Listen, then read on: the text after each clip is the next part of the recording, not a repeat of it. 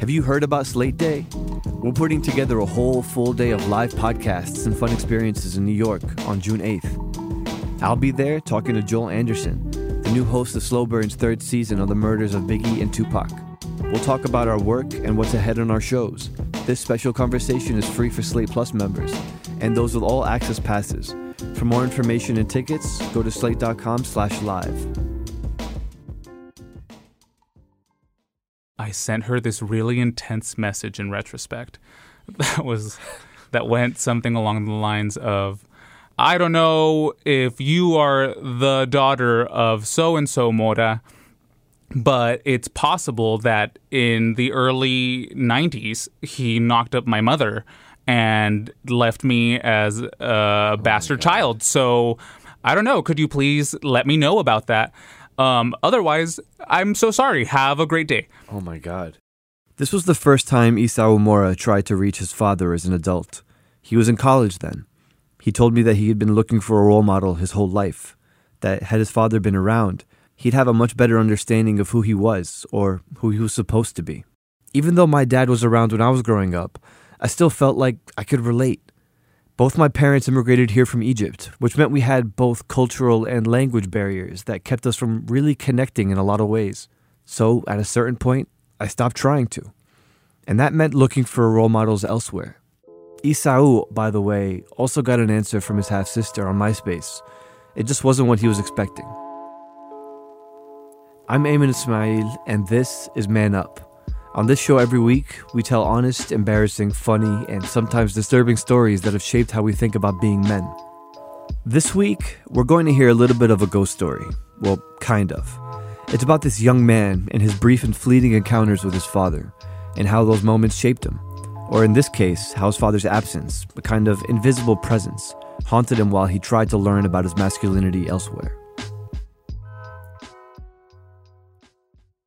I grew up without a father. He wasn't around. By the time that I was born, he was gone.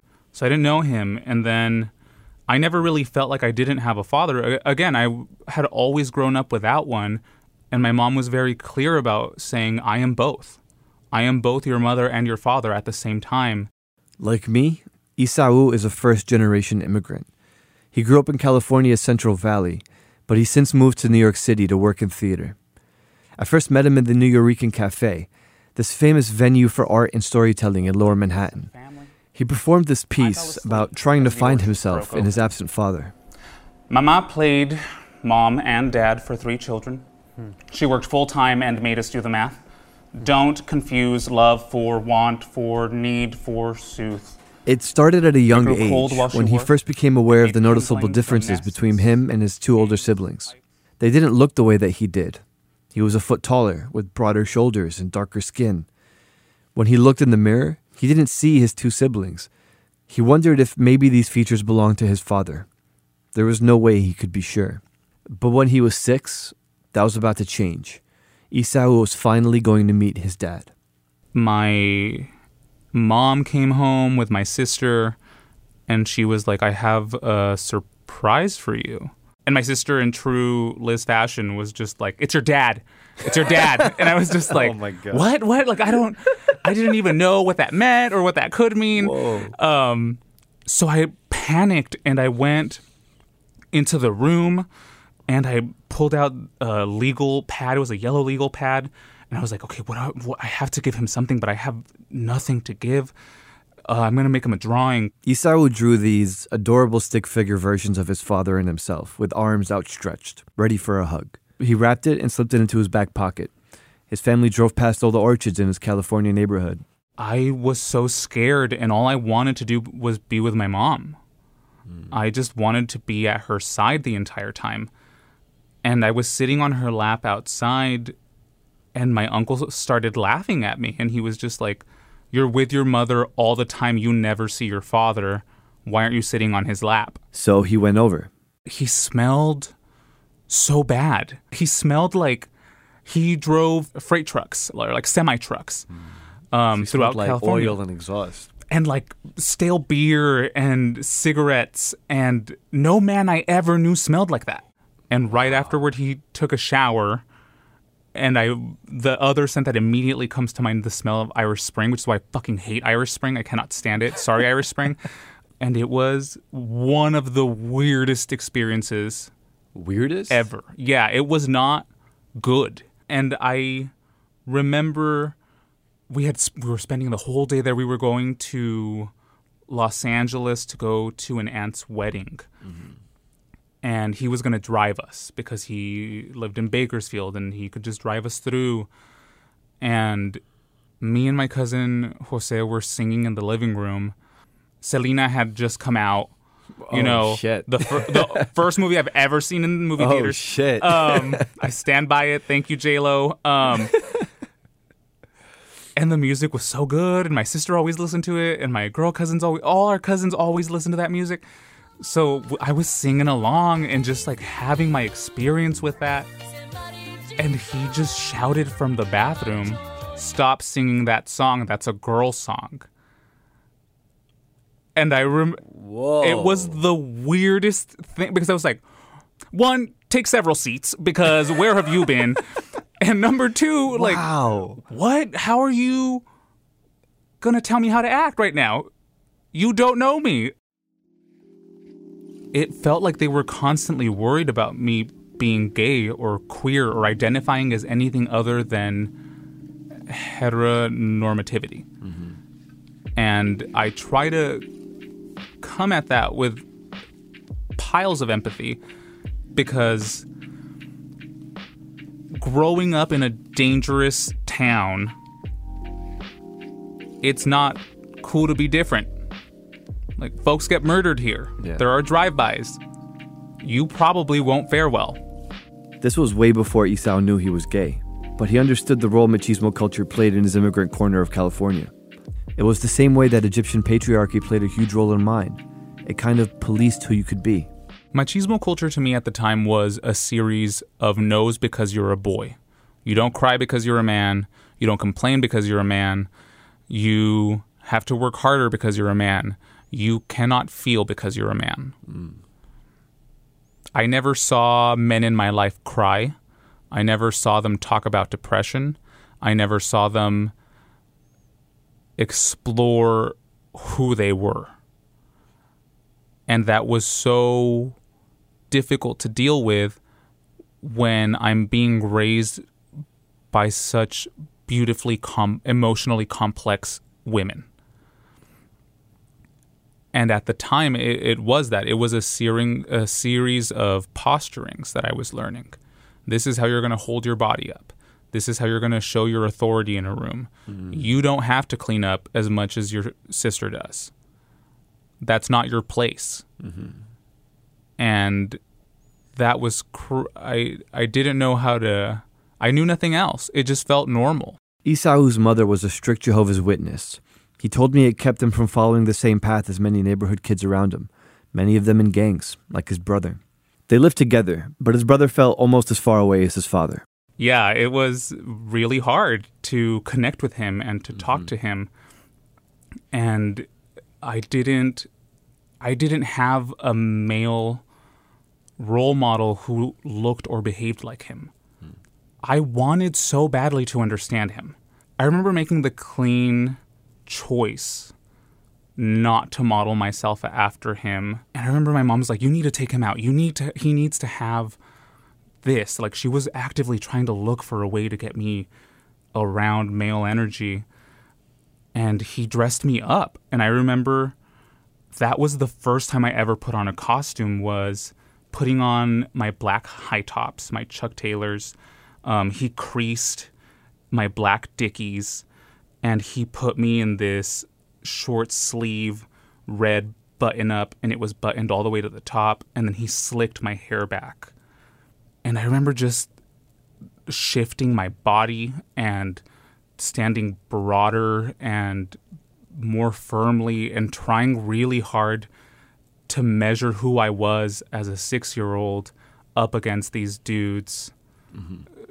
Who were these teen gangsters who honestly treated me very well. They took me out on a joyride. I sat on an Impala with hydraulics, and they turned it on, and I ate it. I just ate shit. I fell off. And I remember it was in that moment that I was just like, I can't be like that.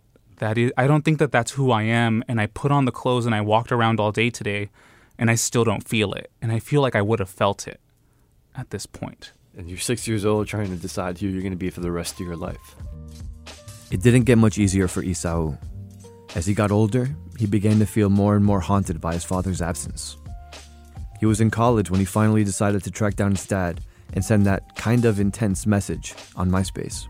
He was on his way to class when his cell phone rang. She went on to say, Mom still doesn't want you around. That is still the major point in our of conflict between them, that she simply doesn't want you around, and it's making our home life harder. And I said, God. Okay. What a burden. Yeah, I was like, I see that. And she called me a ghost. I remember she was like, you've just lingered throughout our entire lives as a ghost. But you didn't ask for any of this. Yeah, and I was like, oh, but also what a great descriptor. I had never known the word to give that feeling I felt. And I didn't ask for it, yes, but also what she said about her mother made me feel obviously bad, but for me, but also for her, where she said anytime anyone ever spoke about you or that you came up in our household, he would cry. And she was reminded that you were the one who took his love away from her. And I was like, oh, okay, then that is enough. I cannot have this conversation anymore. Soon after that, his father's family reached out one more time. I found out that he had slipped into a coma from surgery that went bad, trying to fix herniated discs. Oh my God. Yeah, it just came out of nowhere, and I went into shock, and that whole time is... I can't piece it together. I've tried to go back through my journals, and it is the ramblings of a mad person. My mom told me to go. She said, if you don't go, you will regret this for the rest of your life. Yeah. And I walked into the hospital. They took me to the elevator, and it opened up, and me and my uncle walked in, and I immediately just turned my back and looked towards the door, and he turned me around. He said, this is actually everyone. And it was his wife, 2 aunts that I had never met. His sisters were there. And they asked me point blank who I was. And I said, I'm his son. And they were very clear on saying that all this time they thought I had just been a rumor. And that was it. The confirmation of his existence that Isao had longed for. Now he understood his father would never give him what he needed. They walk me in, and we go into the room, and the life support machine is the only thing keeping him on.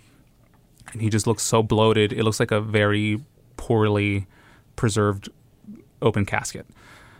And everyone is around us, and I start freaking out because it's a sensory overload. It smells weird. The nurse will not leave. There's that beeping. My aunts are crying. And I wanted to leave. I just wanted to leave. And my aunt got my hand, and she brought me over, and she said, you need to forgive him now. You need to let him know that he can leave now. And I just remember feeling so incensed by that, because I was like, I don't know that I'm ready. I don't know that he deserves that, and I don't know that I want to give that now. And then I just started crying. I just started wailing. Everything I wanted to achieve to prove to myself that I was going to be the best son, like the best kid, that he would regret ever leaving me. I have. And I have, it exists. I've materialized it for myself. And it meant nothing for my grief. And I couldn't deal. And I drove home again. Oh my God. And that was my experience with my biological father. As we talked more, I realized why I understood so much of what he felt. Despite our experiences being so different, Isao was looking for guidance somewhere, anywhere. And he was hoping that by knowing his father, he'd better understand himself, his role, his purpose. Because my dad is from Egypt and spent most of his time working and away from home, I longed for that guidance too. But he discovered, and I'm only now beginning to, boys can turn out just fine even if that so-called strong father presence isn't there. I'm curious about this connection between how you wanted this father figure and you wanted this masculine energy and you turned that into an opportunity to make a man of yourself. How do you think that happened? Early on, I was a very stubborn child, and it was because I would link it back to another memory that I have of masculinity in my life, which is that my mother was having a conversation with my great aunt, Roge, and my aunt must have asked my mother something about my grandfather. And my mother responded with, "Of all the things I wish that my father had shown me, I wish that he would have taught us to be more ambitious." And at that point in my life, my mother worked all the time, and I couldn't even imagine the idea of her being more ambitious, because it just felt like she was doing it. And with that came her coaching me and telling me that it was important for me to make something of myself for myself. It turns out that Isao didn't actually need his dad to teach him how to be a man. His mom did a great job of giving him someone to look up to on her own. Being a macho or a machista is someone who just gets their shit together and takes care of their family. There is no marker for what that is. I am a macho. I get my shit together and do it. And once I adopted that and I fully embraced the title of a Chicano, I was able to understand what my place as a male identifying queer individual in our modern society has to be doing. How I see being a man, right, is being able to grow and being able to be a provider and a protector simultaneously. Yeah. And so you can't do either of those things if you aren't leaving enough space for other people to grow in their own right. I just don't know how we can translate the things that we were taught that men do and women do into the next generation, because things are changing and they're changing fast. And it's not unique to our generation. Things have always been changing. Yeah. It's so radical how fast everything moves.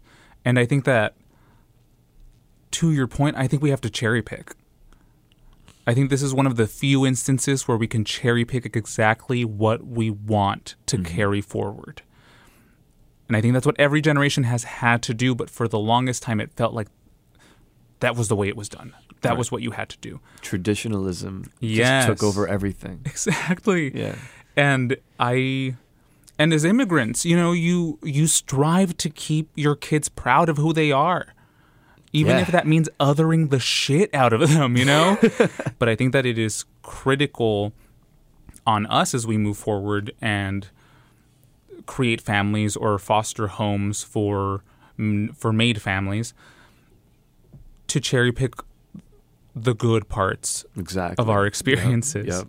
And to really identify the parts that hurt us and to really sit with them and meditate on them and think about how to do the exact opposite. But compromise is scary, don't you think? Oh, tremendously so. The concept of cherry picking was so stigmatized because of that immigrant experience that I feel like I needed to unlearn this requirement of being hyper traditional and not compromising in order to develop into a man. Yes. I agree completely, and I feel identified through that statement. I think the point of us being children of immigrants has such a huge effect on our outlook And I feel like that in its own carries a significant weight in how we choose to be men and how we choose to view our own masculinity. The ability to be vulnerable with yourself, right? I think that in terms of cherry picking unpacking my masculinity, I think one of the things that I really had to do was let go of that identity. This need to be strong or be seen as like a man. I had to let that go. I totally understand what Isao meant. For me, one of the biggest hurdles to looking at myself and who I wanted to be as a man came after I learned to remove myself, at least partly, from what the Muslim immigrant culture in Newark prescribed for me. That includes my father, who I love and respect very much. Isao had to do the same with the machismo of his family, and he didn't even get the benefit of knowing who exactly he needed to remove himself from. He'd always thought he'd need to chase the ghost of his father to find out, but when his aunt told him that he was the ghost that had hung over his father's family, it made him realize that he was never going to find out who he needed to be from his father. It freed him to be himself. So, since we launched Man Up in the past few weeks, I've been asking you guys to leave me voicemails about the episode you just heard, or anything really. I want to hear your stories too. So here's one in response to last week's show, where sex educator Jessica Valladolid told us about growing up and learning about sex surrounded by all boys. I have 2 older brothers, and I grew up in a very tomboyish environment. Basically, I was 12, my brother sat me down before I went to school one morning, and he kind of put it loud and clear that throughout my teenage years, boys were going to want one thing and one thing only, and that was sex, and not actually an interest in me. That's really the perspective that you get as a female growing up with brothers, growing up, with a bunch of guys. But yeah, thank you. I appreciate this. One thing I learned from the convo that we had with Jessica was how much boys affect a girl's experience, or like what she's supposed to view as normal when it comes to sex. But one of the things that was cool about Jessica's story is how much she learned from the boys too. They weren't just all mindless, sex-motivated zombies with her, They were kind of at a loss too, and she was able to learn with them, and that's nice. I want to share one more voicemail that someone left that really shows how what we're talking about in this podcast is all around us all the time. Hey, I was just listening to your podcast, Man Up, and I really enjoyed it. Both reminded me of a lot of thoughts I've had recently about masculinity, and I'd like to see if we could explore some of those topics. I worked in a retail store that sold heart T-shirts, and it got to me when so many women asked me whether their husbands or significant others would wear these shirts. It occurred to me what was going to happen to these men's masculinity if they wore a pink heart shirt. And then that brand actually made a black heart shirt just to actually sell to the men's demographic. So I realized that somehow the most defiantly strong thing a man could do is to be a man in that other outfit, to push that boundary. But I've also found that that's the thing that frustrates the stereotypical man, or the guy who's living with those confines the most. Super interesting. I remember back in high school, wearing pink was not cool at all until Puff Daddy wore it once. Then all of a sudden, it was in everybody's closet. It was the toughest thing to wear pink. And everybody was so proud of it. They were like, yeah, I'm wearing pink. What? It kind of shows how silly the rules can be, right? I'm going to keep my eyes peeled for the guys in black heart T-shirts. Anyways, thank you for those, and keep calling me and telling me your stories. Tell me about a parent or a role model that you had a complicated relationship with, or one you longed for as a kid. Call 805-MAN-UP-07 or 805-626-8707 and leave me a message. Or email me at manup@slate.com. We'll feature more on future shows. Man Up is hosted and written by me, Ayman Ismail. Our producers are Cameron Drews and Danielle Hewitt. Our executive producers are Jeffrey Bloomer and Loan Liu. Gabriel Roth is our editorial director of Slate Podcasts. June Thomas is the senior managing producer of Slate Podcasts. TJ Raphael is the senior producer of the Slate Podcast Network. Please leave a review in Apple Podcasts or wherever you like to listen. We'll be back next week with more Man Up.